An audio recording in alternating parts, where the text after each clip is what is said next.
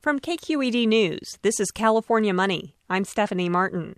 Hewlett-Packard has emerged the winner of the 3-week-long bidding war for data storage provider 3PAR.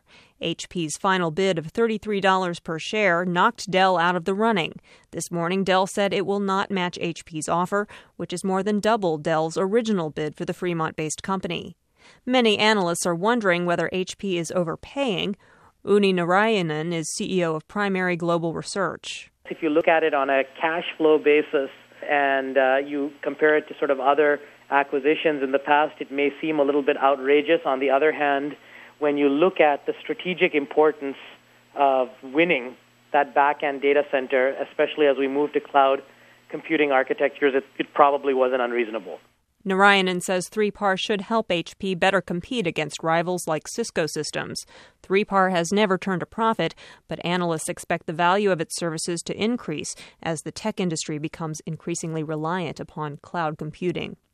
About 300 transit and community advocates rallied at the Oakland Career Center today to call for increased funding for buses and other forms of mass transit.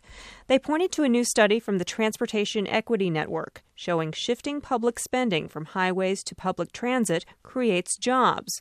For example, the report concludes that the Bay Area could gain more than 23,000 new jobs simply by allocating half of its transportation funds toward mass transit.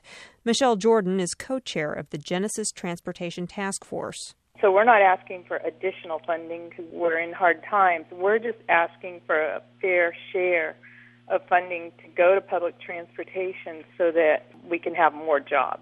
The jobs would include bus drivers, mechanics, and other maintenance workers. For California Money, I'm Stephanie Martin. More news online at kqednews.org.